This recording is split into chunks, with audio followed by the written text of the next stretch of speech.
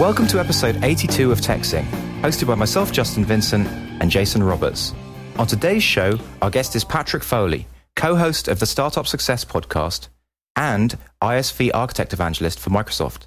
Hi, Patrick. Welcome to the show. Thank you for having me. So the reason I invited Patrick on the show is I was browsing through iTunes, looking at how techzing was doing, techzing reviews, etc.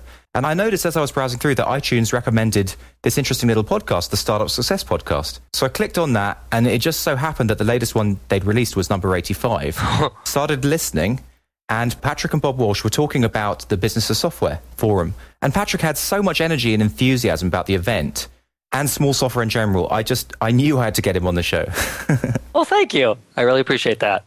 Yeah, I was pretty fired up from that event. It was a rare occurrence, and it was one of those things that you actually wonder. It's like waking up from a dream and wondering, did that really happen? And just a couple days ago, Mark Stevens, one of the speakers at the conference, made a comment on my blog to that effect, and it was such a relief finding out that someone else was experiencing that same thing. And he even used the word self-doubt, which was exactly what I was feeling. Did that really happen?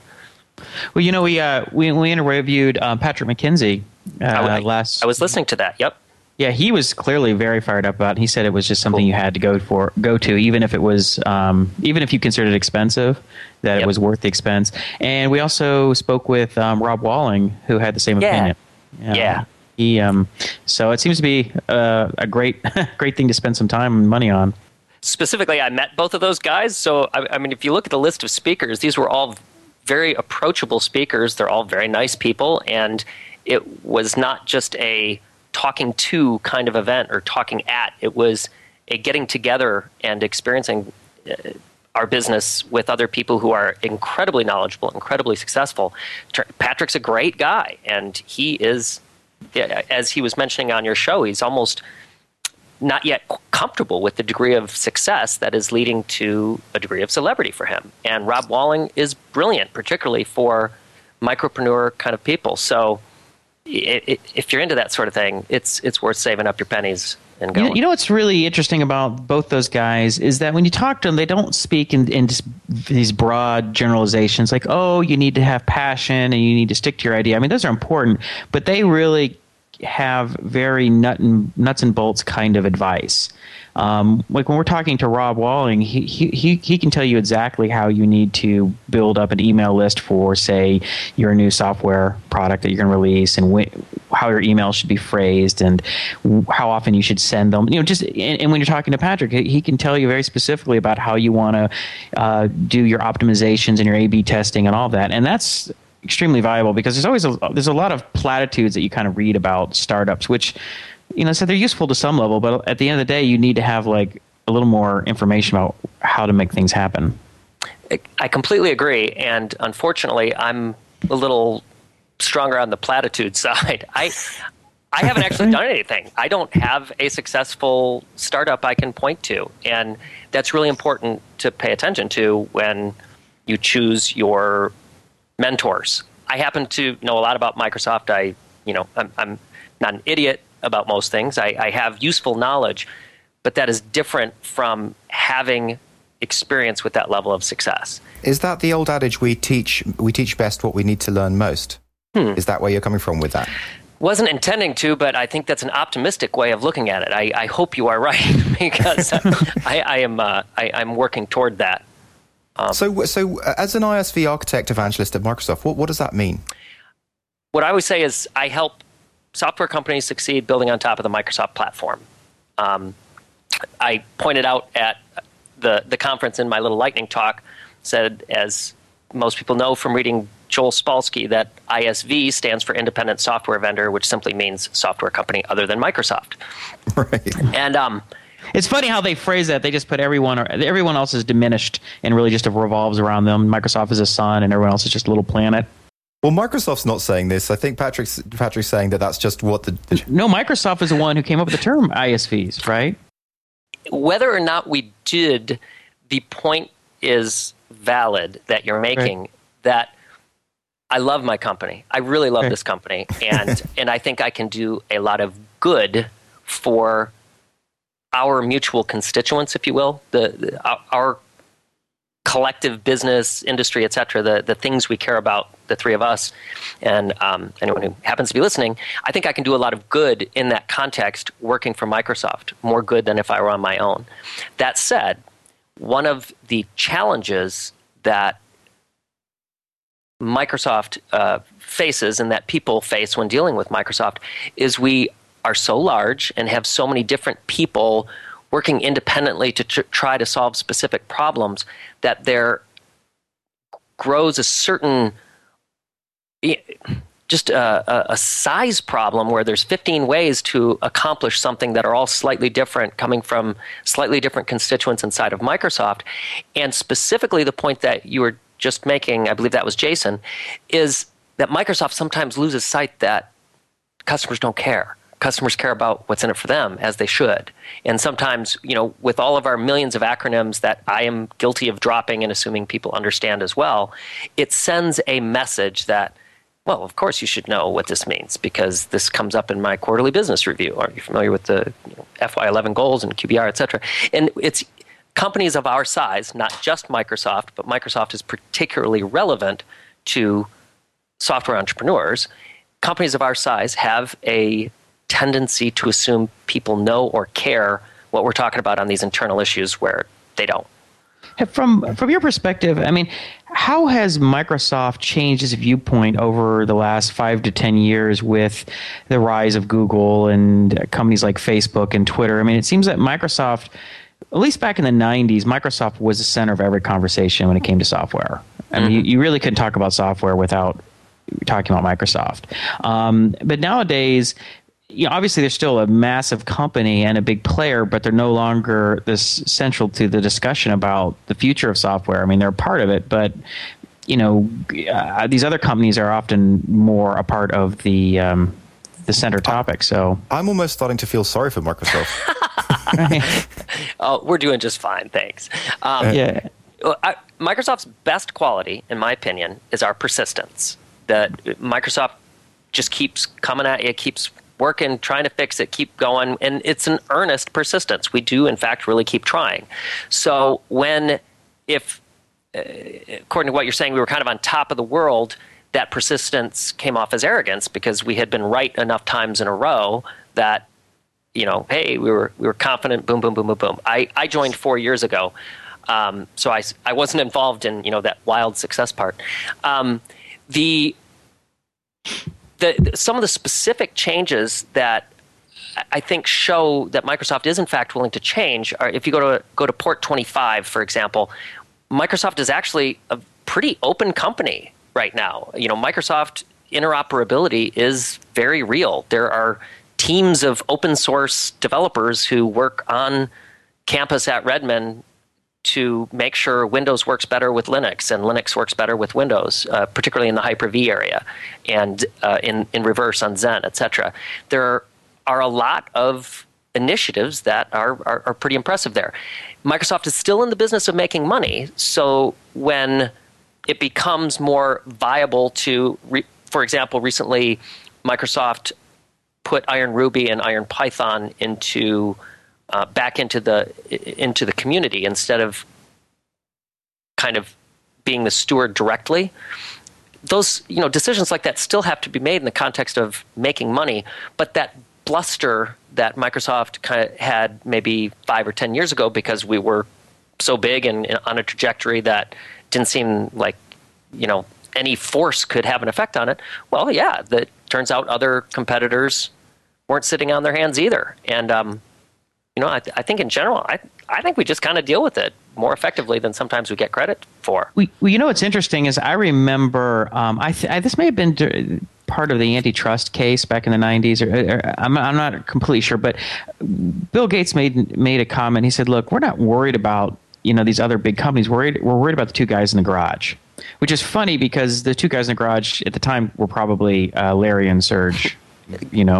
Proto Google, Sure. and then of course Facebook, right? A guy in a dorm room. I mean, that's where the danger lies for big companies, and of course that's where the excitement lies for people who, for consumers. What are the new services, the new products, the new ideas of what's possible come from? A lot of the time. I've never really understood that because what exactly is the competition that Microsoft faces from Facebook, right? And what real competition did Microsoft face from Google until Microsoft decided to go head on with Google? Well, okay, Justin, I mean, okay, well, Facebook's another thing. I'd be curious what Patrick thinks about that. But one thing you could say about Google right out of the gate is the Google Docs and their Office. Maybe that was just sort of like a sort of a warning shot that said, look, if you get into your search, we'll get into your business, and who knows, because Google Docs is not like they're iterating on that kind of crazy. I mean, it improves a little bit.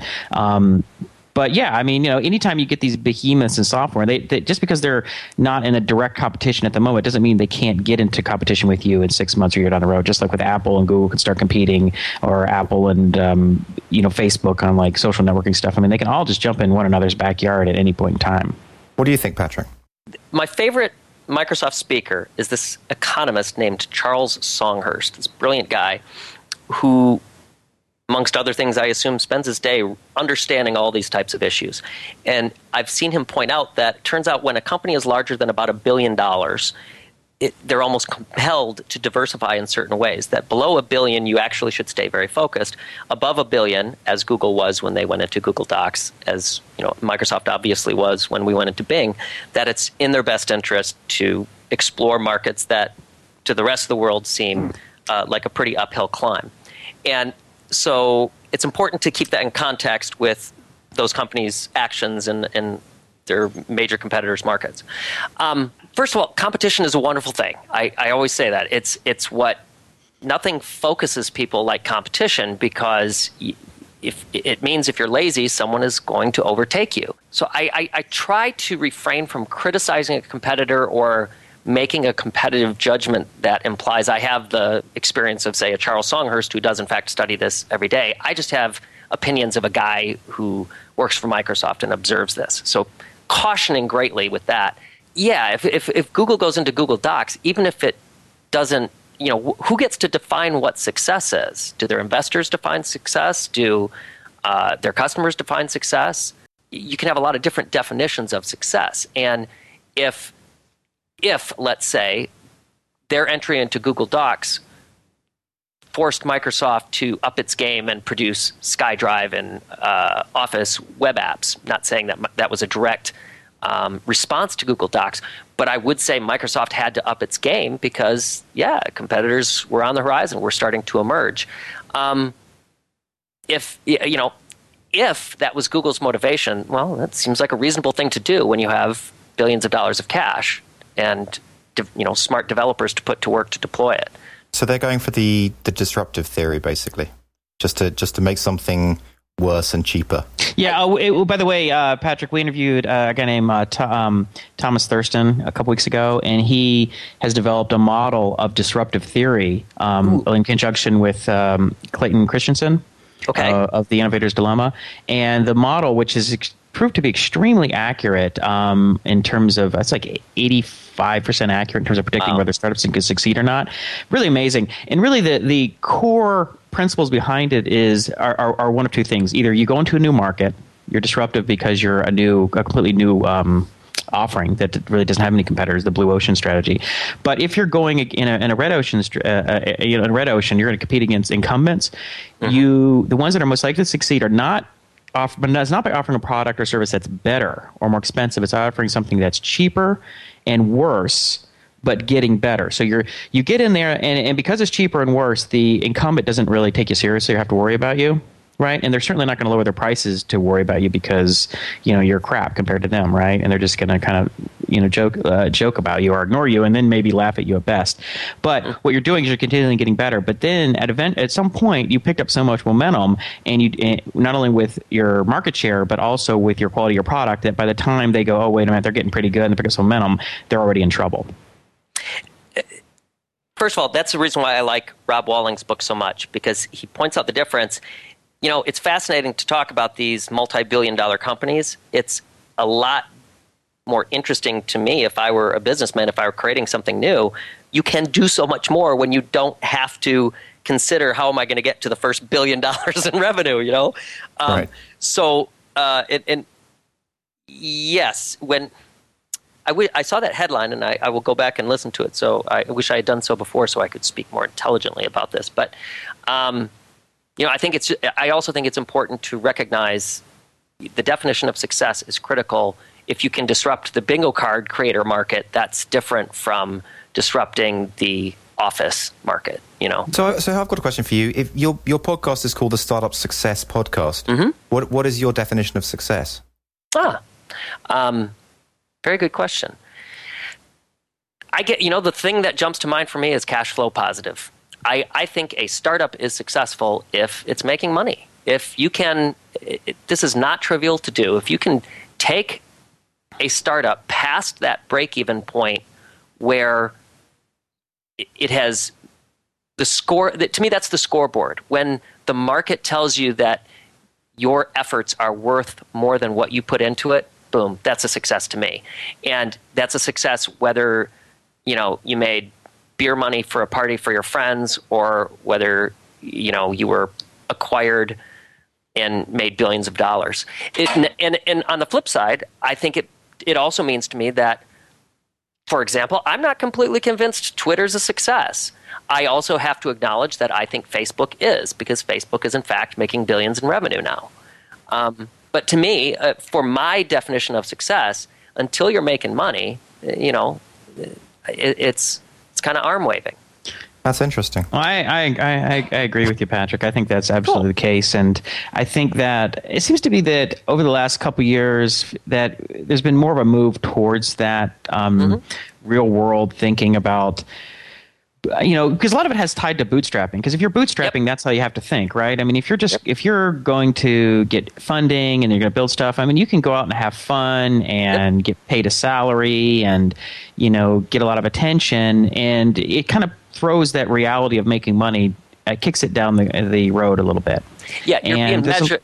I'm sorry, you're being measured on your chutzpah, not on your ability to make a business work.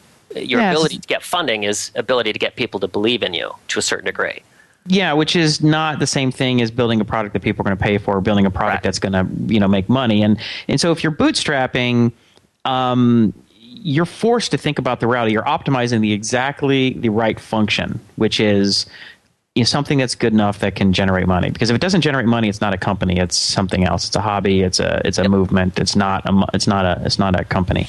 And that's one thing I wanted to ask you about, because I was thinking about the sort of like a comparison between the Business of Software conference, which seemed to be largely a bootstrapping conference, compared to the Startup School, which happened almost at the same time. And Startup School was on the West Coast. Oh, okay. Business of Software was on the East Coast at the same time. Startup School was Y Combinator, and it was all about building stuff, getting funding, and going big. Business of Software seemed it was about how do you build this software, nuts and bolts. How do you get customer base? How do you grow it? That kind of stuff. I'd be curious what your thoughts are on that. I'm going to defer in a certain kind of way. Have you had Jason Cohen on your show yet? A couple of times, yeah. Oh, okay, great.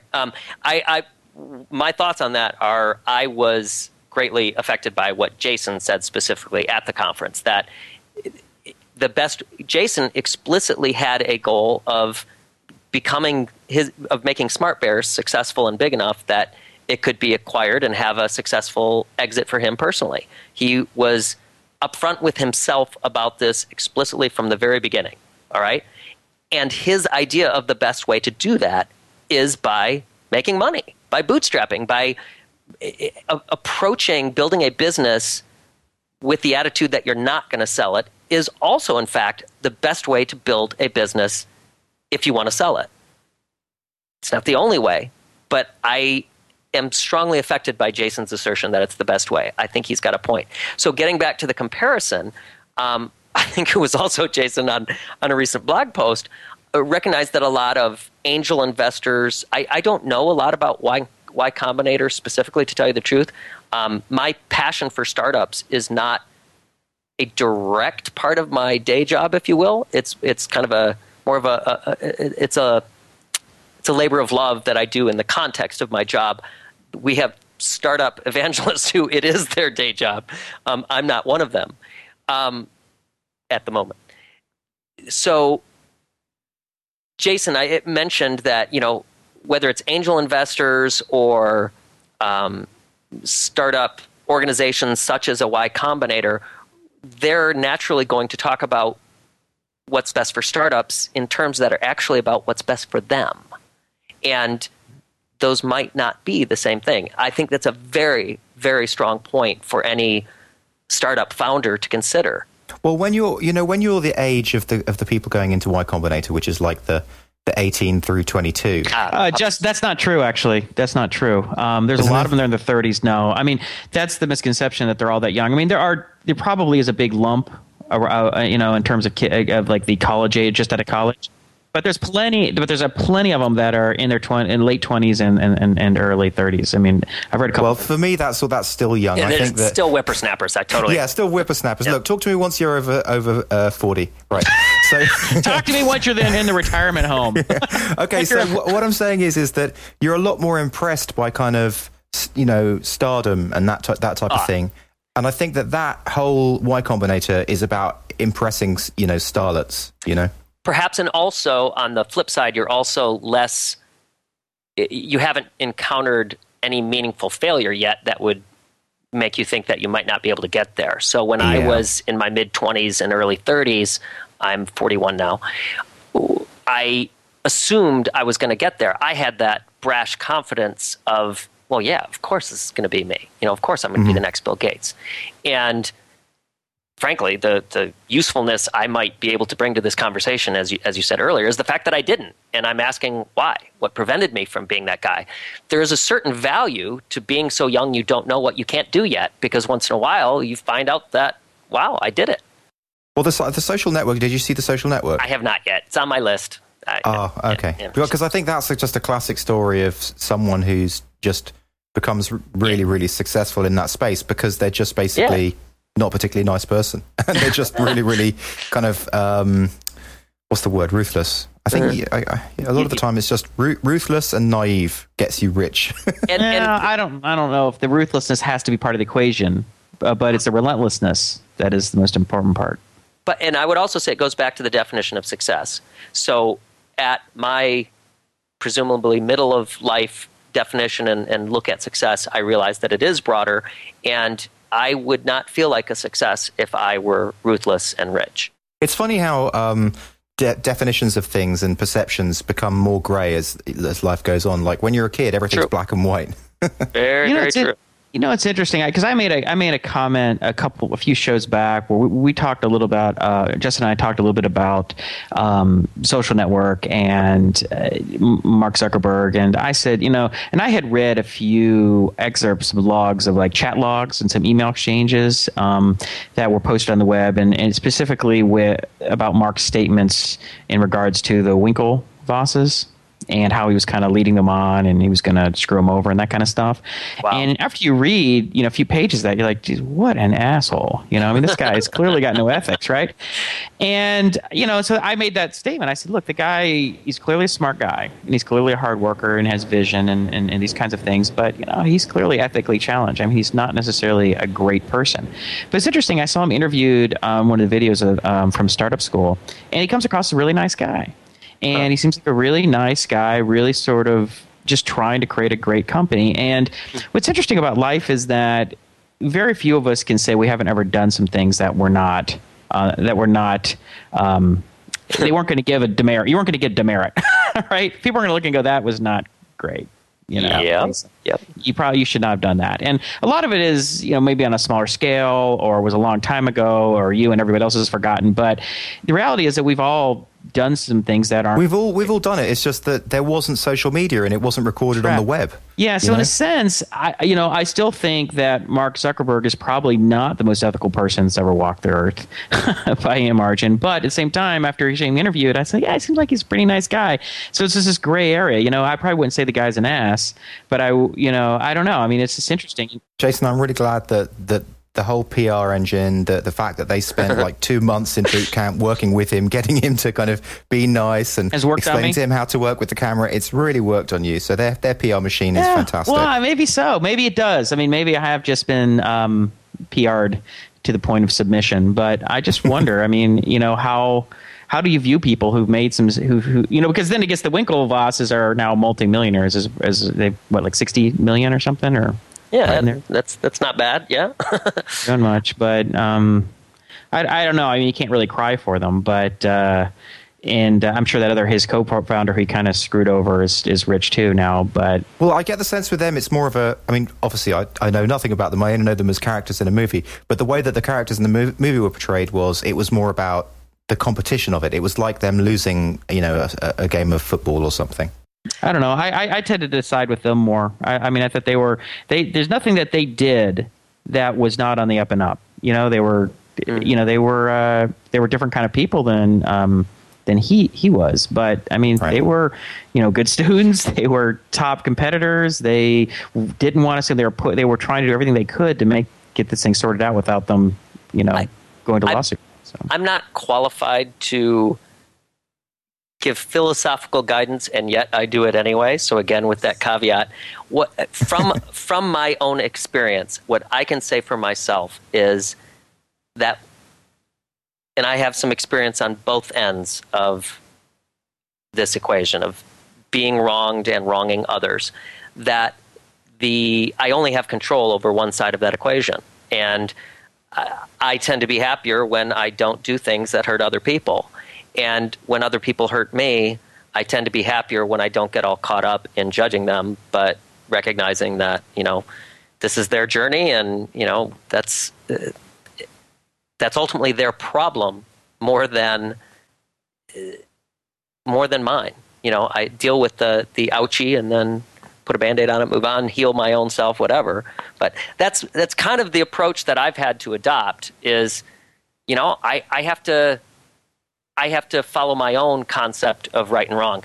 When you talk about trade-offs, though, I will say, as I get older, it is astonishing. Excuse me, when you talk about getting older and not being able to speak clearly, as I get older, when you talk about shades of gray instead of black and white, it is less about right and wrong to me and more about trade-offs. More and more things in life, I find out that I once thought this was black and white, this is right, that is wrong. And I'm like, well, it's more of a trade-off thing. If you do it this way, this happens. If do it this way, that happens. Annie DeFranco, the independent musician, has a great quote. The older I get, the less I know. Absolutely. Well, Bob Dylan said something a little like that, too. Right. I think the ethical goal, Occam's razor is just the golden rules, do unto others as you'd have them do unto you. Right. So I just try and whenever I get 3 or 4 options and it's unclear and it's just I just go back and say, okay, well, if I decide what would I want, how would I want them to act towards me, and that usually clarifies it. And it's interesting. I was in the car just driving back from lunch and I caught a little piece of this NPR show, and they were talking about, it was some person, I think it was an ethicist or something, and she's talking about how when you hold a grudge, really the only person in the end that's hurting is you. Yeah, totally. Right. And so if someone screws you over in business or whatever, I mean, you don't always want to roll over and say, okay, well, I'm just going to let them take advantage of me. If you can do something about it and you say, okay, I'm going to, fight this, or I'm going to contest this. But if at some point, once it's over, right, and it's resolved, holding a grudge for any length of time is really only hurting you because they're probably moved on. Right, they're not thinking about it, and you're just putting yourself in a mental state where you're acting. You're definitely not in an optimal creative state. I strongly agree. I extend that to say, forgiving someone is actually for my benefit. When I forgive someone, it is important for me. Whether or not they apologize is actually more for their benefit than for mine. And I think a lot of times we get lost in a sense of fairness, that there has to be this handshaking protocol of first you apologize, then I forgive you. And, actually they might be surprisingly independent. That's a very interesting point. I think it is. I think that especially for people who are creators or makers, right? I mean, for you to create anything interesting or new and have any impact on the world, it's going to take a lot of effort and a lot of and you're going to have to keep yourself in a positive mental state. Otherwise, you're not going to get anything done. So keeping that in mind, you understand that the longer you hold on to a grudge and the longer you keep yourself in this negative state of mind, the less productive you're going to be. And you're hurting yourself because the biggest asset you have is your ability to create. beyond, did you like the way I used handshaking protocol to keep this somewhat technical? Sure, I like it. Yeah. Well, we don't only focus on tech. I mean, we do go all over the place. We've even been known to talk about UFOs. Yeah, let's get into some UFO stuff. Peak oil. Very nice. Well, taking that into a similar direction, then with that in mind, I do think business concepts and personal concepts are highly more related than people realize. I would even say, part of what I am learning is my failure from my own measurement, my failures in business, I'm discovering are directly related to personal failings, to problems in my own character. And it's fascinating and interesting to move past those. So one that specifically applies, is related to what you're saying and comes out of the lean startup world, is the idea of experimenting, finding out if something works or not without emotional attachment, and then moving on. And in a certain kind of way, this is a segue from the idea of forgiveness and grudge and letting go of that. It's very much a business concept to, okay, I'm going to try this idea, and it works or it doesn't. Don't get so attached to it, but whatever you do, move on. There's another lesson you have to learn tomorrow. And I have, I'm kind of an emotional person in some ways. Things affect me personally that other times people say, dude, this is just business. And that has made it more difficult for me to learn some of the business lessons that I've had to learn in the past. I'm realizing, wow, I got to get a thicker skin just to realize, yep, that experiment failed. Time to move on to the next one. Boom, done. It's funny, speaking to Rob Walling, we just did a panel show with Rob and Pete Michaud, and it's not actually aired yet. But we were speaking about that, and one of the take-homes that he got from the Business of Software conference was that it is a huge part about building your own character. I mean, you kind of get to the point where you do the metrics, you do this, you do that. But if you look at someone like Peldy, right, he's now moving to this new place because of essentially his character. Absolutely, right? 100%. And that's kind of where we have to learn as business people to put ourselves out there, to not be afraid to be a kind of a masthead kind of character, to be able to speak eloquently, unlike I've just been for the last few minutes, and to have humor in your speaking, and essentially to become a personality and not be afraid to be out there in the public and be a public face. And what is really terrifying is that I can't be Peldy either. I have to be myself, and you have to be yourself. And Peldy happens to be a good example of someone being himself and being successful at it. But it is kind of terrifying to realize that, we're going to see who you are anyway. We all have an image of who Bill Gates is that he couldn't escape, who Steve Jobs is that he couldn't escape, Zuckerberg, etc. You can have a PR machine, you can shape that to a degree, but it comes through. You're you. You're you, right? Yeah. As I said, I'm a little terrified to be learning what that is. I don't know.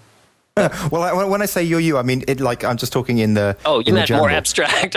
Yeah, like abstract. Like we are us. Like we can't help but be ourselves. Absolutely. So our stumbling in eloquence is going to be captured on tape one day. Someone's going to see if we do that or whatever. Correct. Well, you can't. It's really hard to fake it in a podcast, that's for sure. And there's no point in even trying because it's not going to be any fun, and it's going to be hard to listen to, I think. And I think one of the reasons, the type of podcast that seem to do really well is when people are their most natural, right? It's not this very scripted, stilted, slick production. And I think the reason people respond to that is because it just feels real, like they're sitting next to some people having an interesting conversation.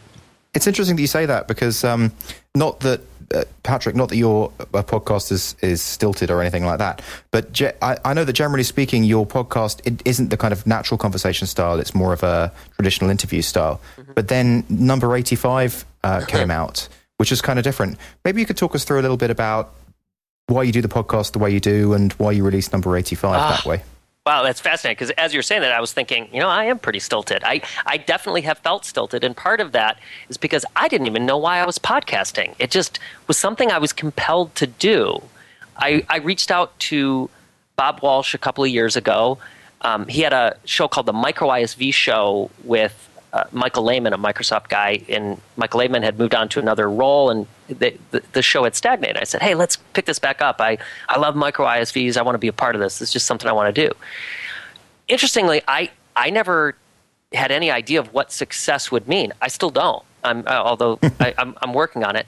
And I had never done a podcast before. I can get up in front of people. I can talk pretty much ad nauseum. I'm capable of running words together endlessly, a skill that comes in handy once in a while. But it turns out that's not particularly useful on a podcast. And again, getting the initial feedback from listeners, oh my gosh, it was torturous finding out that someone would listen and actually have an opinion about what I said and the way I said it. So I think I became more and more closed in a certain way. However, over a couple of years, I started listening and paying attention. And Bob has an experience in journalism, so we naturally followed his style, which is going to be quite journalistic. So a couple things. One, I have a lot of work to do that I knew before, and I'm just finally doing it, which I have to go out and see what else is out there. So I don't listen to other podcasts. I kind of have a really rather hard day-to-day busy job, and I don't have a lot of time for that. If I listened to more podcasts, I would have a better podcast. That's number one. But the path to 85 came through Business of Software, and it was finally getting a sense of mission. Finally, as I said, I had never considered what success would mean. This was just something I was doing, and I couldn't help, I kind of couldn't bring myself not to do it. It's not part of my day-to-day commitments this year or anything. It's not technically part of my job, although I do represent myself as an employee of Microsoft, so I have to think about it in that context. But at the Business of Software conference, actually talking with Peldy, he politely referred to a group of people, hey, it's like on Patrick and Bob's podcast. And I said, whoa, you actually listen to me? That was inconceivable to me. And so had a couple of the other people standing there. And that changed everything. I mean, just boom. My life has been different since in the way that now I have a mission. Now there are people who bother to spend time listening to me, and now I know them personally. They're not just an abstraction to me. I know some of them personally, and I am compelled to try to give them something useful. So instead of just talking into the ether, I'm going to try to do something useful for them. You spoke about, in number 85, spoke about your passion for stories. Yeah. I wonder if you could talk us through that. Hey, Justin, I just wanted to say one thing real quick. About the meeting people in real life. We met Rob Walling personally for the first time, or in person, I should say, last week. And I started, telling him something about, I don't know, podcast or my project or something. And he's like, yeah, I know. Right. I've been listening to podcasts. I'm like, what? Yeah. Really? And it's sort of shocking, the reality of it, of people listening to you. And they know all the stuff that's and the donations as well. We asked, basically, our sound quality is pretty good, but I'm a bit of a perfectionist, so I kind of want a better mic than I've got. Nice. So I said, well, let's have a little donation drive. So we've kind of put up this donation drive on Indiegogo, and within 10 days we've got like $255 donated. That's really cool. Yeah, it's very validating. It makes you feel kind of like, hey. It's shocking is what it was to me. I mean, we had Ben Boiter donated $100, Felix donated $50. I was just like, what? It's amazing. That people would like it enough to donate that kind of money was just, I have to say it is very validating. And is it the same kind of feeling I think you had, Patrick, when Peldy said that he listened to your podcast, is when our listeners actually stepped up to the plate and said, hey, you know what? I'll help you buy a new mic. I'll help you buy some new audio equipment. Keep it up. So anyway, we rudely interrupted Patrick. You were just going to talk us through stories, because I thought that part of 85 was just really interesting, and I'd love to hear you talk through that. Well, thanks. Even as a little more context, I come from I don't consider myself a very good storyteller. My dad is one of these exceptional storytellers, Homeric, and I am not. And so this is personal for me in that regard. Listening to At the conference, listening to Paul Kenny talking about the way he tells a story to his son, and what his son demands from him in a bedtime story, and how personal it was. It's got to have SpongeBob, it's got to have zombies, but not too scary a zombie. More of it's bedtime after all, just a friendly zombie, and all these things. It just it almost hurt me, because I have not used stories enough in my own life, in my opinion. And I began recognizing that what resonated with me at the conference were all these people's stories, and that the only thing I have that's worth anything for people is, in fact, my story. I have some how-to knowledge, but that goes stale quickly. Can you give us some examples of the kind of stories that resonated with you from the conference? What did people say? Well, the one Paul talked about, working backward, Joel Spolsky's personal story, he did his description of getting venture capital for Stack Overflow. He just told the story. And that I was thinking how useful this is for people who are in that mode of needing to get funding. A story is so much less dry. It's so much easier to consume. You grasp the essential aspects of it more readily than when someone gives you a how-to. So by story, you're saying someone says, look, this is what happened to me. Yeah. This is my experience. And so I will relate part of the essence of Joel's story, saying, hey, we went to that place in Silicon Valley where all these venture capitalists are, and we walked around, and some of these guys were jerks, and some of them were cool, and we found out it was really important to have more than one interested in you, because otherwise you have no leverage, and this guy tried to split us up. He told the story. It was interesting. I mean, it was fascinating to someone who wasn't even getting venture capital. It's something I'm going to remember 5 years from now because it's a story. It's human. It stuck with me. And it conveyed the information of how to go about getting venture capital if this is something that applies to you. Has this made you feel that your podcast, rather than being the interview style, should be the story style? I'm slowly trying to work it to that, and we still have habits. So, we kind of fall back on our journalism style, and Bob and I are talking, and we're trying to get more in the habit of, instead of asking a question about a topic, saying, tell us the story about that. I haven't figured out all the details. More broadly, I have a sense of mission about this because I started something in my job a couple years ago called Microsoft Solutions Advocates, MSA, nice Microsoft acronym, and its purpose, it was an idea I had about amplifying partner stories. When I write the mission, it's all about getting partner stories heard. It's more real. We make this technology, but until a partner uses it and delivers solutions on it, it's kind of an abstraction. When they tell their story, it lights up. People don't want to hear your marketing speak about this. They want to hear your story of how you did that. So this is something I've been working on for a couple of years, and just haven't taken flight with it. Once I was at the conference, and as I alluded to in the show, I realized that the real problem was that was the first word, that it's the only way to get what I want in the sense of highlighting partner stories is to somehow broaden the conversation to just talk about software stories. I do not have a solution on this. This is merely an assertion that I have a burning ember inside of me.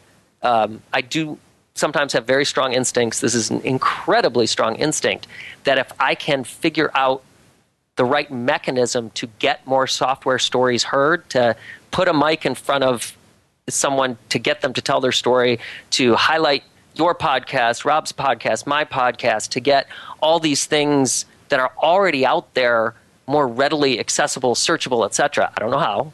Got all that little magic has to be worked out. But I think if that existed, number one, it would just be awesome.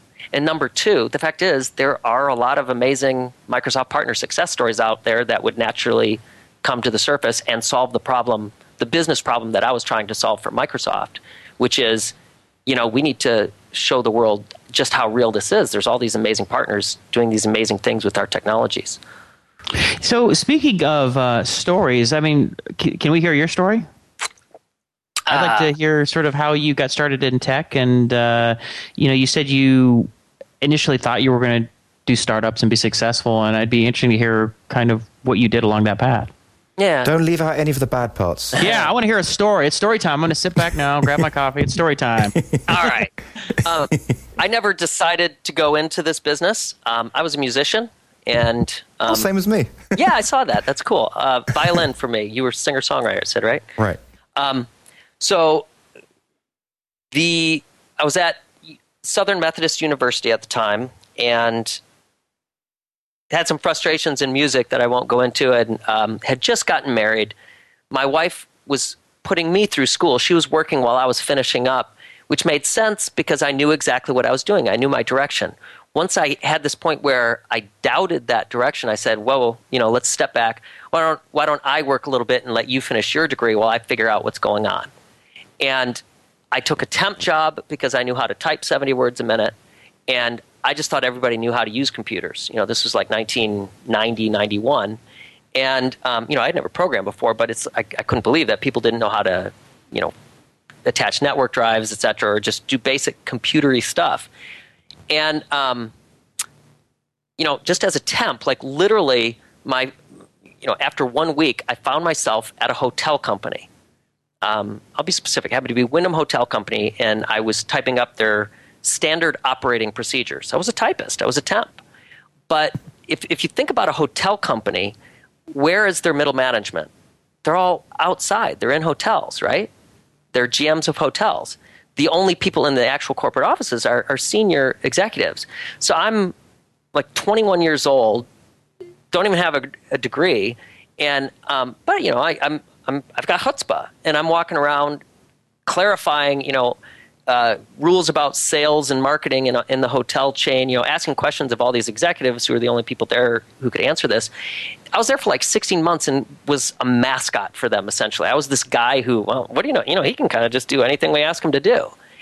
During that time, I learned how to program computers.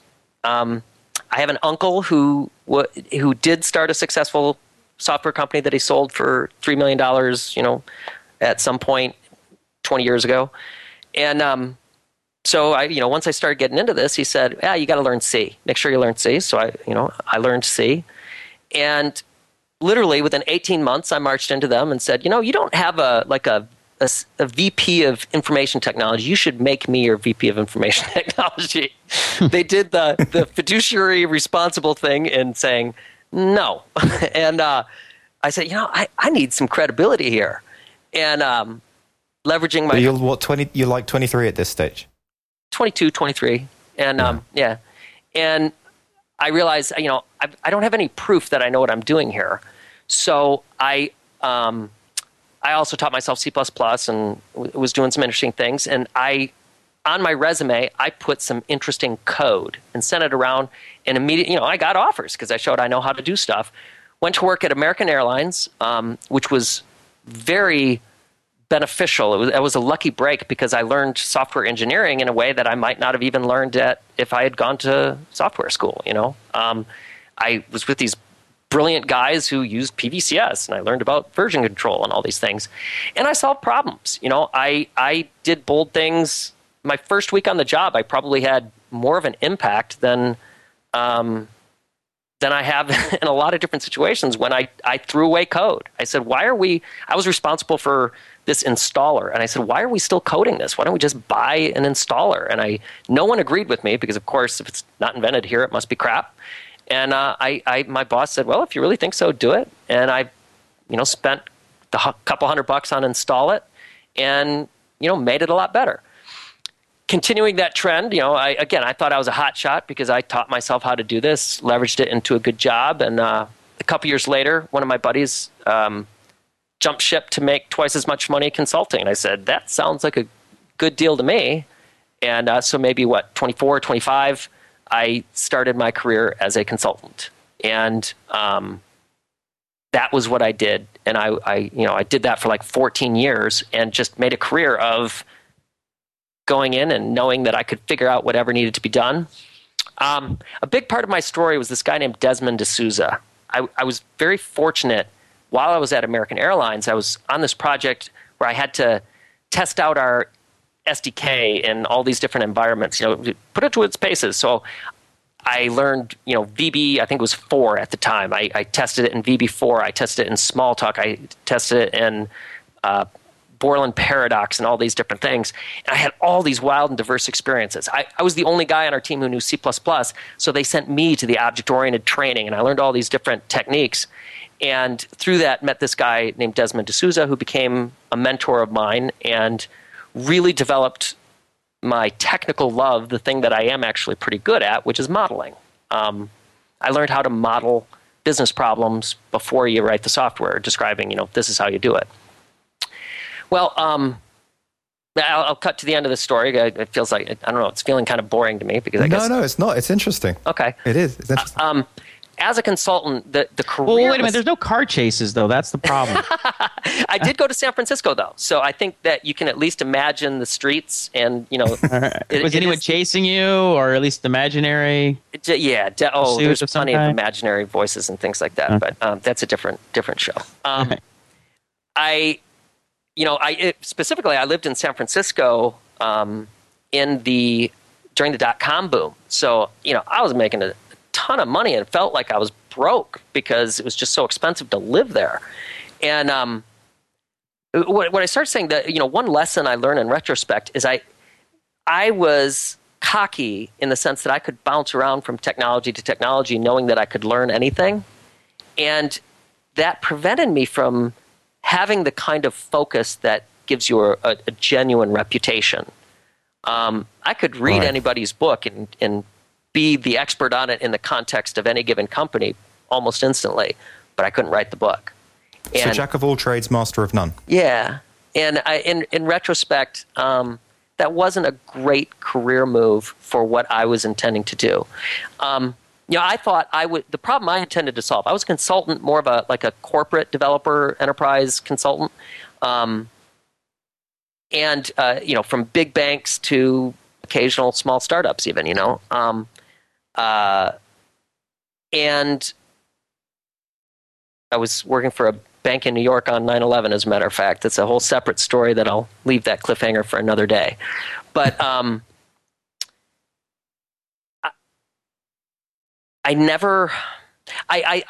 had this vision that the top 5 consulting companies of the world who had issues in my mind. When I had participated in multiple contracts where there was a big consulting on board, a big consulting company who just cost a lot of money and didn't bring a lot of success. And this angered me. And I thought I was going to be the guy to do something about it.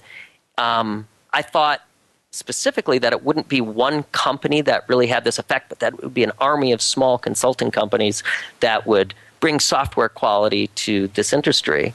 And but I didn't really do the work to make that happen. And interestingly, it's strange. I guess you attract things you desire. Some friends of mine in my hometown of Grand Rapids did. This company called Atomic Object in Grand Rapids, I think, is one of those kinds of companies that is showing how there is a right way to do it. So the last thing I did before coming to work for Microsoft was work for this incredible agile software consulting company called Atomic Object that has about 25, 30 people, and they're just really good. I loved it. I fit in, and but at the same time, Microsoft had found my resume on the web or something 3 years before I started, and I said, no, I'm a consultant. This is what I do. It was for a position similar to what I'm doing today, and I said, no, I'm happy here. And then 3 years later, when they contacted me, I took stock. I realized I have not really accomplished any of the things that I set out to do. I'm starting to get old. I'm in my mid-30s at this point. I've, in fact, every risk-based decision I've made, like starting a new consulting company with that uncle that I admired so much, I failed. Didn't work out. And I'm going to be specific and personal on this show. I was in debt. My career had gone in the opposite direction of, it wasn't just lack of success. It was failure. And it was affecting my life, my family. I had a kid at this point. I was going in the wrong direction. So when Microsoft approached me again, I'm like, I can't keep doing the same thing and expecting a different result. I've got to leverage. That's the definition of insanity, right? Doing Absolutely. the same action, right? Doing the same thing over and over again, expecting a different result. Yeah. So I took a different turn. Okay, so you're working for Microsoft now, and you've essentially gone through a very independent career. Yeah. Certainly you've had 12 years of independence. You were working for corporates before that. Mm-hmm. Now you're working for Microsoft. I mean, do you kind of have like a secret hankering to be a Peldy or a Jason Cohen? When I met Patrick for the first time, and for some reason, he didn't look anything how I expected. I thought he was going to be this middle-aged white guy with a professorial air, and he was so young looking to me. You talking about Patrick McKenzie? Yeah. Yeah, okay, right. He was not at all what I expected. But anyway, the delightful man. And when I met him, I said something off. It just rolled off my tongue, and then I stepped back and realized there was a lot of truth in it. I said, I work for the biggest software company in the world, and I dream of working for the smallest. Because I was emphasizing how I respect what he's done. And, number one, there's a lot of truth to that. I really, really admire the Patrick McKenzies, the Peldys, the Rob Wallings of the world who have done it. And I would like to do it. The twist, because I never do things the easy way, is I actually really do want to do it somehow in the context of still working for Microsoft.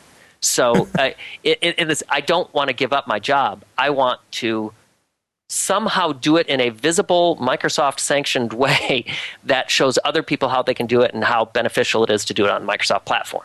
So I sort of thought Microsoft had a little bit of a thing where they try and cultivate entrepreneurial spirit like within BizSpark or something? Yeah. Is that it? BizSpark is a wonderful program, but that's for people outside of Microsoft. Okay. BizSpark is a great program. Essentially, it takes away the friction of having to buy software. The reason why open source, say the LAMP stack, became so popular. I was reading some of Eric Ries's earlier writings recently, and he's talking about LAMP because he didn't want to spend any money. Well, BizSpark means that when you're starting out, you don't have to spend any money on Microsoft stuff. You do after 3 years, but you got this kind of 3-year grace period, if you will. But isn't that a little bit like the crack cocaine model? It's explicitly the crack cocaine model, but it's very, very beneficial crack. That's a difference. That, and I can say this, seriously, it is harder to make an architecture that can run a Twitter or that can run a Facebook. Once you actually succeed, Microsoft's platform is actually a lot easier to manage than LAMP, in my opinion. I've used both. I have a house guest at the moment who, it cracks me up. His one of the startups that I worked on that was not the raving success that we all hoped it would be. yoga-software.com, in case you're curious. Well, I wrote all the ordering and management software, and that I just saw a second ago. It's Perl. I love Perl. There's nothing wrong with that. But once it actually gets, if I were starting today, I would use Azure. It's a no-brainer. I don't want to get into sales mode, but let me put it this way: I believe in what I'm selling. That's why I do, in fact, want to get in context. But the point I was making a second ago: this is external. This exists. It's great, but it's not for me as an employee. It's for our customers, which makes a lot of sense. We should be focused on our customers. So there's nothing like that for internal people? There is, in a way, and the funny thing is, it was essentially, obviously, motivated by the dynamics of competition. That we did something really cool in the phone space. Windows Phone 7 is coming out. It is not a Me Too product. It's a great example that if you focus on your competition by doing the same thing they do, maybe you can overtake a mediocre competitor. There's no way you can take over a good competitor. And come on, phone is so entertaining to watch. The fifth place competitor is interesting in phone and worthy, right? So right. You're not going to succeed in phone with a Me Too product. Windows Phone 7 is innovative. It's its own thing. We won't know until after this airs if the market rewards us, but at a minimum, I'm very proud of the input that we put into it. It's a really worthy effort. Part of that is that Microsoft realized we need as many Windows Phone 7 developers out there as possible, and this mobile in general, as an entire space, is the current gold mine for micropreneurs. Okay, and so that the kind of developers we need for Windows Phone 7 aren't necessarily the $100 million companies I work with in my role. They're individuals creating fart apps, and so I don't know who came down with this, but some executive had the bold and, in my opinion, brilliant idea not just to sanction it, but to encourage all of the developers in the company.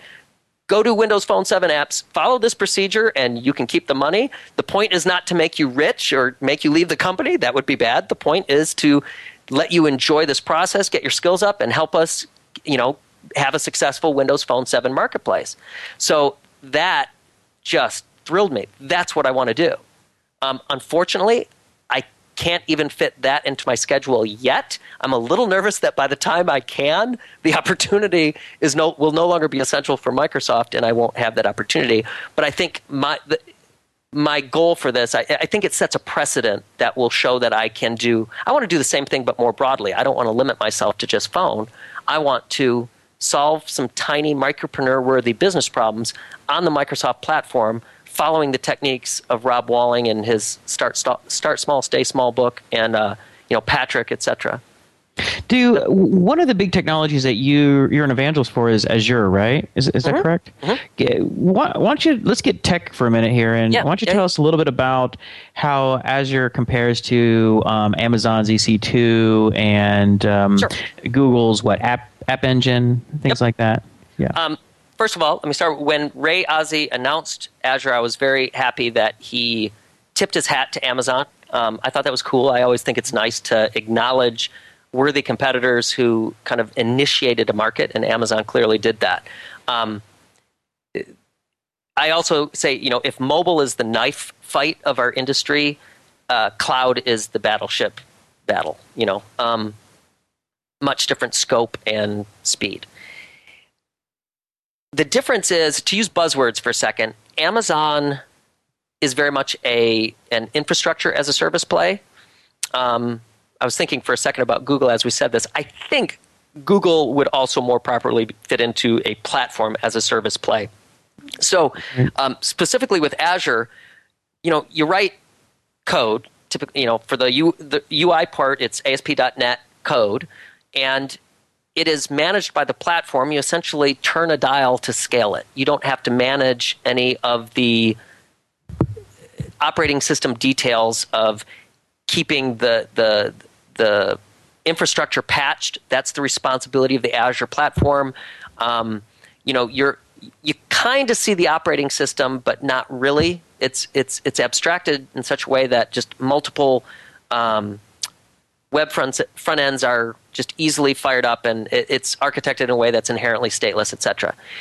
One thing that I sometimes say is, if you're experienced with highly scalable applications, you can accomplish that on an infrastructure as a service platform. And in fact, you can do that on EC2 with Windows. If you're familiar with the Windows server, that exists.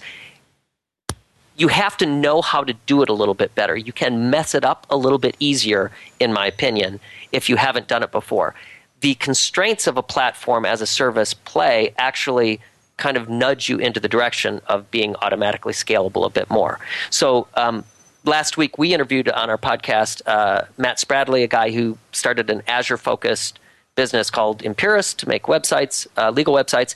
And I mean, Bob was trying to challenge him to find the negatives. It's like, no, dude, I will never go back. It is, and I think I would say more broadly, he was partly saying, I will never go back to an infrastructure as a service play when there is a platform as a service play available.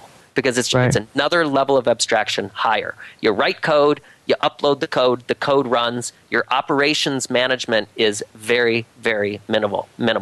Well, okay, so some of the issues that people deal with are some of the pieces. There's like memcache that people tend to use, and there's things like NoSQL, or at least sharding and all that kind of stuff that they have that people have to do to solve the database problems. I mean, does Azure take care of that kind of stuff? Oh, wonderful question. And now I can tell a story. Okay, that was such a boring answer. If you're still awake, look at how much more interesting it is when I tell a story. So I remember like 3 years ago, I was at this internal Microsoft event where they were talking about this cool new cloud thing that was coming out, and part of it, I believe it was called SDS, SQL Data Services at the time, and it was, here's why it's NoSQL. It's what became Windows Azure Table Storage. Okay, so it's essentially a NoSQL kind of thing. And here's why it's so important. It scales so much more easily. Relational is harder for these reasons. When you're building something at gargantuan internet scale, you have to do things this way. This is why it's so much better. And everyone had stars in their eyes. They're like, this is so cool. I can't wait till this gets out there. So then it goes into, the top secret, super double probation beta period, and everybody uses it, says, this is awesome. This is so cool. This is amazing. And we get feedback, and that's really cool. And finally, we release it. I think it's like PDC 08 or something, releasing it into the wild in this public CTP, and there was no negative feedback on it all. Everyone's like, wow, that's really cool. That's such a neat thing. By the way, where's SQL Server? And so, okay, right. Yeah, but this is really cool. Yeah, that's really neat. It's really cool. But where's SQL Server? What I really want is SQL Server. And right. You could kind of collectively see Microsoft blinking and saying, "What?" And this is this. I use this story as an example of why it doesn't matter whether you're Patrick McKenzie or Microsoft. Release early, release often, and find out what your customers want. There wasn't even negative feedback on what we were releasing, but it reached a point where the market finally could speak and say, yeah, that's cool. It's just not what I want. What I want is SQL Server. Right. So right. Microsoft kind of, they essentially, we had to essentially scramble and put together SQL Server. It had SQL Azure. It had certain limitations that people kind of complained about, but that if you, watch the trending, those limitations are naturally being stripped away over time because, it takes work to write software that works this way. And it's more expensive than a NoSQL approach. It requires more resources to run a true relational database in the cloud, and there are more features coming, et cetera, et cetera, et cetera. I don't know when you're going to air this, but Microsoft's Professional Developer Conference is at the end of October, and we're going to be announcing all kinds of interesting things in this space. But anyway, my point is that's what the market wanted. And what's interesting is, well, what's the equivalent from Amazon or Google? Amazon and Google didn't own a SQL Server to begin with. We did. And so when we entered the space, the market said, well, what we want from you is this in the cloud. That's what we had to do. You do have an equivalent on Rackspace sites where they will basically deal with MySQL in that way for you. And Rackspace is also a viable alternative for Microsoft products as well. And you can run SQL Server on Amazon. It's not the same thing as having it's still not what the market wanted from Microsoft. And actually the point I was making is it's a very competitive space, and yet what the market asked for from us, interestingly, on one hand, had nothing to do with competition, and yet it is a competitive advantage for Microsoft that there's really no other thing quite like SQL Azure.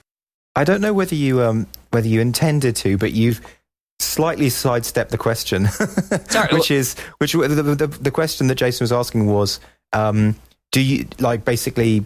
Can you just shove up your code onto the Azure and you don't need to worry about memcache sharding and all that kind of stuff? So with SQL Azure, or excuse me, with Windows Azure in the web role, yes, in general you can put your code up there, and if you have enough instances fired up, it's going to be pretty automagical. Okay, if you use Windows Azure Table Storage as your backend, yeah, it's essentially infinite. You don't have to worry about it. In reality, what people want is SQL Azure, and people end up using SQL Azure in ways that they wind up having to shard it because it's just. And I was talking with the Microsoft MVP about this past weekend about a specific problem. He wanted certain things from SQL Azure that are available in Windows Azure Table Storage. And I said, well, why don't you do Windows Azure Table Storage? And he said, well, I'm just comfortable with SQL. I don't want to have to change. Okay, it's a compelling argument. So the market is pushing us in a direction that has more to do with another product of ours than with competition from another vendor, was the point I was trying to make. I mean, yeah, you can go tick by tick and compare things that Amazon has that we have, and it's a pretty, and Google for that matter, and the table is pretty complete for everybody. But it turns out that's not really. So Jason, I think the answer is it will scale infinitely as long as you use the new Azure product rather than the traditional SQL Server product. Right. Well, and that makes sense. You use the product in the way it's supposed to be used. Yeah. Right. And again, SQL Azure is just a different thing. It has different capabilities that then NoSQL type products such as Windows Azure Table Storage don't have. And it's, a true relational database. there are more capabilities coming out every day. I can't remember what's NDA and what isn't, but obviously, directionally, it is becoming more and more complete. What our customers are telling us they want from their overall cloud experience has more to do with bringing the cloud experience closer to the on-premise experience and being able to even migrate between them dynamically. That is what the market is telling us they care about. There is a whole different competitive market out there of kind of starting from scratch and building scalable applications using the best you got. That's a completely different architectural style. That's not where the money is for us. That's when I talk to developers and ISVs, it's just not really what they care about. They care more about mimicking an on-premise style effectively. Yeah, well, I guess people, when they're used to using a tool in a certain way, it's just hard to change the way their brain works.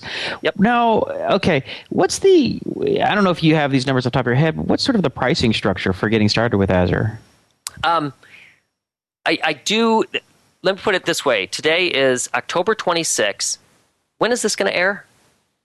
We're probably going to put it out on the weekend. Probably be going out on Saturday. Okay. Then the 29th or whatever, right? It's literally going to change. I have to wait until Microsoft PDC is over. If I just say something, it's going to confuse people because literally, by the time this airs, there are going to be adjustments to that. So, so ones that I don't know what they specifically are, I know they're in the direction that's going to make people happy. So, we can do a follow-up, or I'll do a blog post clarifying this or something. But I'd rather just wait until.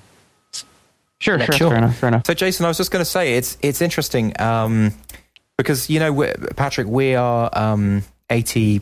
I guess this is 82 episodes in, and I think you're the second person that we've spoken to from a corporate organization. We also spoke to Corinne Yu from Microsoft Games Development. Oh, cool. Xbox, and it's strange speaking to someone who essentially is bound by the constraints of corporate in that way.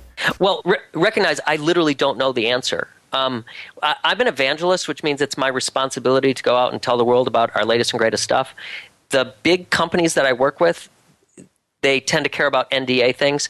It always terrifies me that I'm going to mix up. So normally, my day-to-day work is an NDA world. I have private information. I don't know what is and what isn't NDA, so I'm very, very cautious about what I say in a public situation because I can't remember. That said, to put it in a somewhat humorous light, Microsoft knows that we have enough people that for the really important things, it's really hard to have everybody be perfect about keeping it secret. So a lot of the details, I literally just don't know what the pricing is going to be on Saturday. Yeah. I know it's going to be better than it is today because we have a big event in 2 days. So, Justin, I'd like to switch directions real quick, if you don't mind. Yeah, I'd like to ask. I was looking at your podcast blog, and in the notes of I think the most recent show, you said you're moving your site to WP Engine, which is Jason Cohen's new startup, right? Which is, from what I understand, WP Engine promises very extremely scalable, fast, secure WordPress hosting. And I was curious what, and he just got the thing started up, right? He's just been blogging about it, and I think they got like the first 50 customers or something. And I'm curious, why are you guys moving over to that, and what advantage do you see of his new service? A couple things. One, Bob has been more responsible for the actual blog part of it, which has been hosted on WordPress, and frankly, I don't pay that much attention, but Bob has perceived a certain amount of downtime from WordPress and a certain lack of flexibility to add, to make it exactly how he wants. And so, he really wanted to go in this direction. For what it's worth, I wanted to go in the direction originally of hosting it on Azure, number one, to say that we were. You can run WordPress on Azure. I know the Cheeseburger Network did that, so I know it's possible. And then I finally realized I don't want to operate a WordPress site on the back end. I don't want to have to learn that. It just sounded like something that was going to blow up on me. And so I said, you know what, fine, do it the way that seems best to you. I'm sure this is going to be great. I trust Jason. I'm sure it's going to be great. Now we store the files elsewhere, and just from pure laziness, they were on The actual media files are on S3 because it was around before Azure Blob Storage existed. And it is on my copious to-do list to move those from Amazon S3 to Windows Blob Storage simply because Windows Azure Blob Storage, simply because I work for Microsoft. Frankly, no other. Do you get like an awesome employee discount? That one I probably won't even be an employee discount. I was going to put that at internal rates. Essentially, as I said, right, because you and Bob both work for Microsoft, right? No, Bob does not. Okay. So this is sort of a pseudo Microsoft podcast. I mean, in a sense, you represent Microsoft, but it's not really Microsoft's. It's not a Microsoft podcast. I mean, Bob's an Apple fanboy and a Ruby on Rails nut. So, yeah, I mean, he definitely, some people have written asking, if I get my feelings hurt by how much he slams Microsoft to me, but the answer is no. Right. So it's not a Microsoft podcast in the sense that, frankly, no one higher up than myself said we need someone to go out there and do this podcast. It's a Microsoft podcast in the sense that I'm an employee, and I finally had the good sense to ask my boss this year, hey, do you mind if I, instead of paying for this myself, if Microsoft pays for this, since I'm doing this as a Microsoft employee, I'm not doing this to promote my band. And he said, yeah, no problem. That's cool. What do you guys do to promote your podcast? We don't do very much. I don't know on what are we doing to grow the audience. So let me answer the first part of that first. I think we have maybe somewhere between 1,000 and 2,000 listeners a show, approximately. That seems a little high to me. That we calculated that once, but that may have been really optimistic. So it's a little confusing to me how you're supposed to calculate it. I've looked at the WordPress thing, and you see the stats for the page, and then you got to add the feed burner people. And I think that most recently Bob calculated the bandwidth usage from the downloads and extrapolated from that and estimated it. It was over 1,000. But I don't know. What do you guys have? We have really had to fight and scrap. We're kind of winning over listeners like 10 at a time. Okay. But I think we've just started to hit around about 800 a show. Cool. 850. But we go through a network called Libsyn. Okay. libsyn.com. Okay. And essentially they give you very kind of detailed stats of every single download. So the only thing we count is the actual downloads of the, when people actually listen to the show. I will follow up with you, investigate that, because I'd like to know. Microsoft really likes to measure things, so if I ever did make this a more explicit responsibility of my role, I would have to measure it. And so I'm going to have to check that out. So that's good. So in terms of the actual marketing of it, what do? You just put it out? It's not very intentional, is it? And what's funny, and I guess on the one hand, I want to, and as you're saying this, I'm thinking, wow, we really got to do some of that stuff. All that kind of learning about promotion, etc. That I learned at Business of Software, I can apply that to my podcast. And on the other hand, I also can't help but think, and this is a dangerous way to think, that, but I got to make it better first, So, I haven't really done enough to consider release that. Early, release often, and just start promoting. Yeah. But Jason, what was that post? Something about don't worry, be crappy. No, it was start marketing as soon as you start coding, or something like that. I'm sorry. That was Rob Walling's. The title of a blog post you wrote recently, which is "You should start marketing the day you start coding." Yeah. Yeah. So, and clearly you have a pretty crap product if you've only just started coding it, right? So I think, God, that's certainly what we've been thinking. We've been thinking, look, let's just try and mention it in the very few places that we can as we go along. Although, to be honest, we're pretty crap at marketing it too. Yeah, I mean, we're just now trying to. It wasn't too long ago we started asking our listeners if they wouldn't mind tweeting about us or writing a post about us if they like the show, or giving us a rating in iTunes, because all those things help a lot. But yeah, I mean, I'm sure there are some clever ways to bring some attention and bring in some new listeners. I mean, we haven't really done too much in that area, and we're still trying to figure out what we can do. Yeah. Have you done transcripts yet? Do you have transcripts of your shows? The problem is our shows are too long. Because transcripts are kind of, to outsource them. Yeah. I think it would cost us about $60 a show, $60 to $80 a show. Maybe start, this is why I'm saying that. The first thing I thought is ask your listeners if they'll pay for it.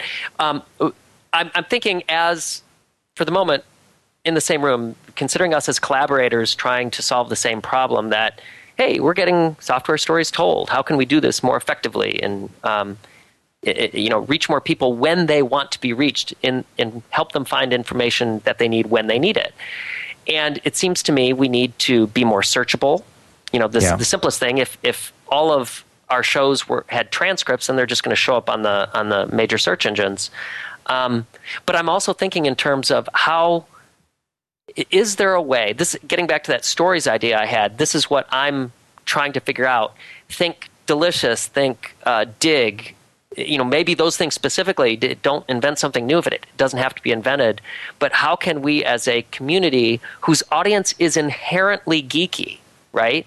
Who are willing to, we're not trying to reach our parents, we're trying to reach people like us who do things that you can't expect normal users to do. How can we tag our shows better and have the crowd vote on quality, etc., to raise to make sure that stories that should be heard get heard? Because maybe your interview, maybe that the disruptive nature of modeling that you were talking about, maybe that is a show that every software startup needs to hear. And if there was a way to somehow bubble that up in a fashion that, even though, we only have 800 listeners and TechCrunch has 8 million or whatever, maybe there's a way we can make sure that the right people are finding the stories that would benefit them. That's really what I'm trying to figure out. Yeah, I mean, one of the things is maybe as a group, all the tech podcasts could approach a couple of sites like Mashable and TechCrunch and say, hey, why don't you pick one of the good shows that we all put out a week or something? Okay. And podcast of the week. Oh, I like that. Yeah, podcast of the week on Mashable. Tech podcast of the week, right? Yeah. That's cool.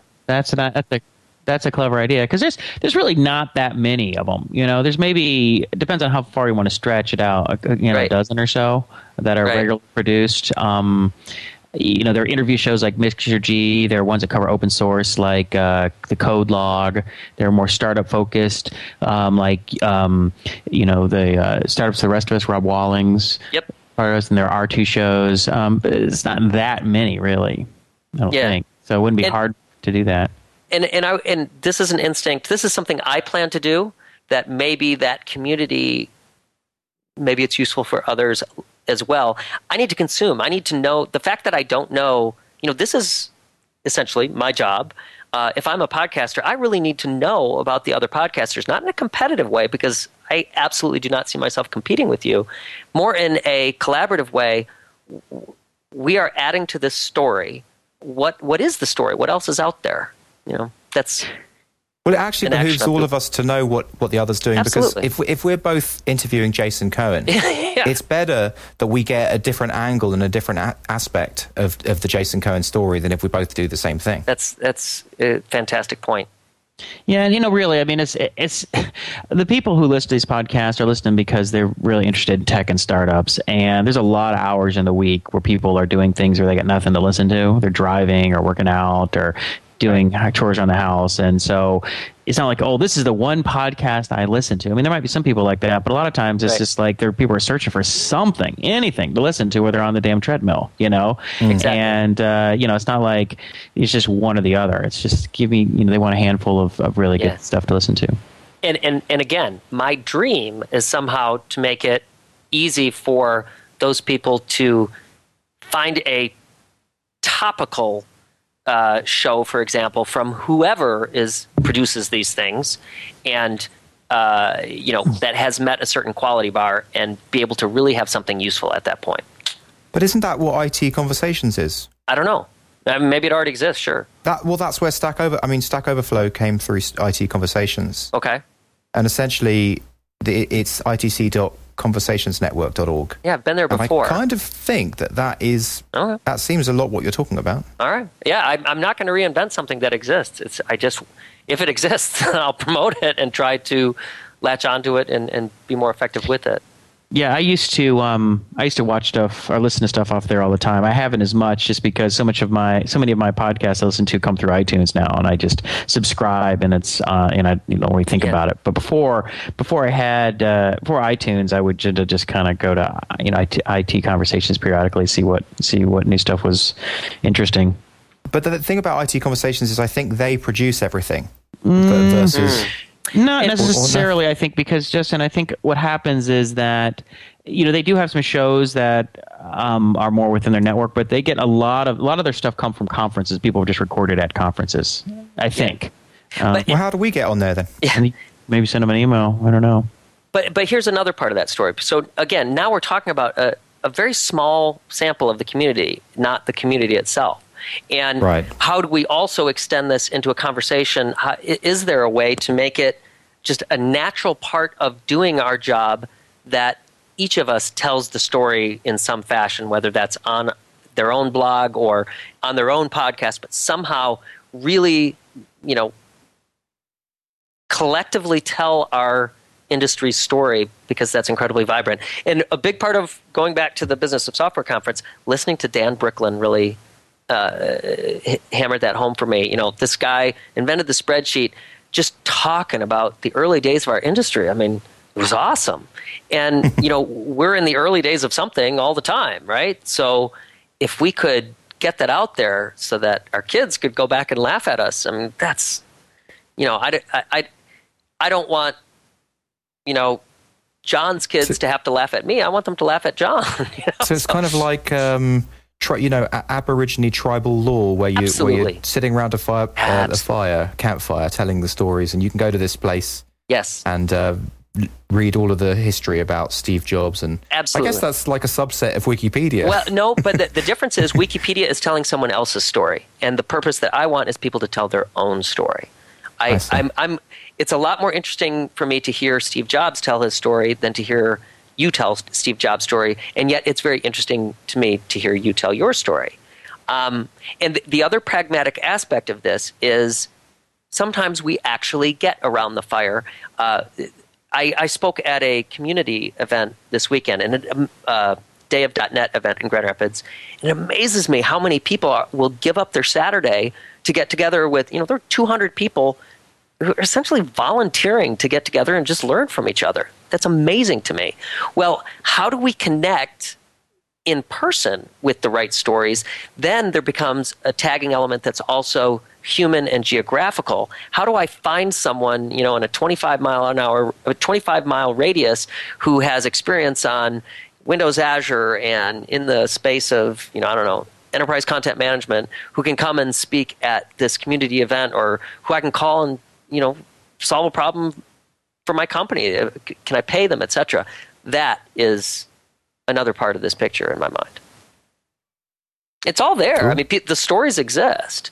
We're not connecting with them as well as we could be. Let's use technology to connect ourselves with the most interesting stories to each of us. Well, it's certainly something to think about. Well, Justin, we should probably think we're wrapping this up, I think, right? We're about the hour and a half mark. Yep, we just hit the hour and a half mark. Yeah, I told you I could just keep talking and talking. So, well, not as much as Jason. Wonderful. Well, I have certainly enjoyed talking with both of you and would welcome any opportunity to do so. Well, we really appreciate you coming on. It was a lot of fun meeting you, and it's always interesting to talk to fellow tech podcasters and get a sense of how they're thinking about it and what they're doing. And I think I also look forward to meeting you at next year's Business of Software conference. Awesome. Yeah, we got to get there somehow, Justin. Well, we're going to do it. Is it going to be in Boston again? It hasn't been determined yet, I think. They had been alternating between Boston and San Francisco, and then people were pressuring, hey, let's leave it in Boston. I think it's easier for the UK people to come to Boston. So, unknown. Right. Wherever it is, I hope to see you there. That will be awesome. Yeah, that would be totally. That would be great. All right, that's a wrap. We're out.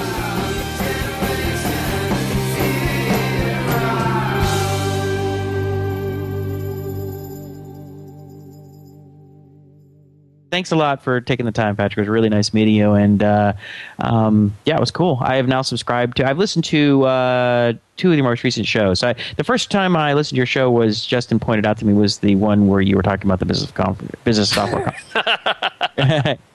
And he's like, yeah, check this guy out, man. He has so much passion. So I listened to that, and then I listened to the more recent one. And because you're actually fairly a shorter show, right? It's about like 20, 30 minutes tops, right? Yeah, and how do you decide that? I mean, how do you decide that you're willing to go an hour and a half? What's up with that? Well, Justin just can't shut me up is pretty much it. I just keep talking, and he's like, okay, fine, an hour and a half goes. It's just to be honest, we've done experiments and iterations with the show, and we tried to do a daily show where we kept it to 15 minutes a day, and we found out that we could not, for the life of us, keep it to 15 minutes. We couldn't even do 30, and the people who listened to us, it barely possible to keep it to 30. So we thought, right, okay, sod this. Wow. We're gonna have to do it once a week. Yeah. And basically, the hour and a half just suits us. I don't know why, it just suits our style. It's because because I just got feedback from a friend of mine. He said he was he'd got behind in the shows, and he just listened to the 5 daily shows, and he's like, yeah, they weren't that good, and he's like, wow. And a lot of people said that they just weren't liking as much, and I think part of the reason was we tend to go off on tangents, and we argue about stuff, and we tell stories, and we just it's kind of like a laid back chat at like a cafe. I like that. We're like when when you're like at the workplace and you're working with like 10 other coders, and then you've got 2 interesting coders in the corner who are just talking to each other all day about random shit and not getting anything done. But you're like what we're interested. like. You're like, you don't want to tell them to shut up because it's kind of interesting, and so you just kind of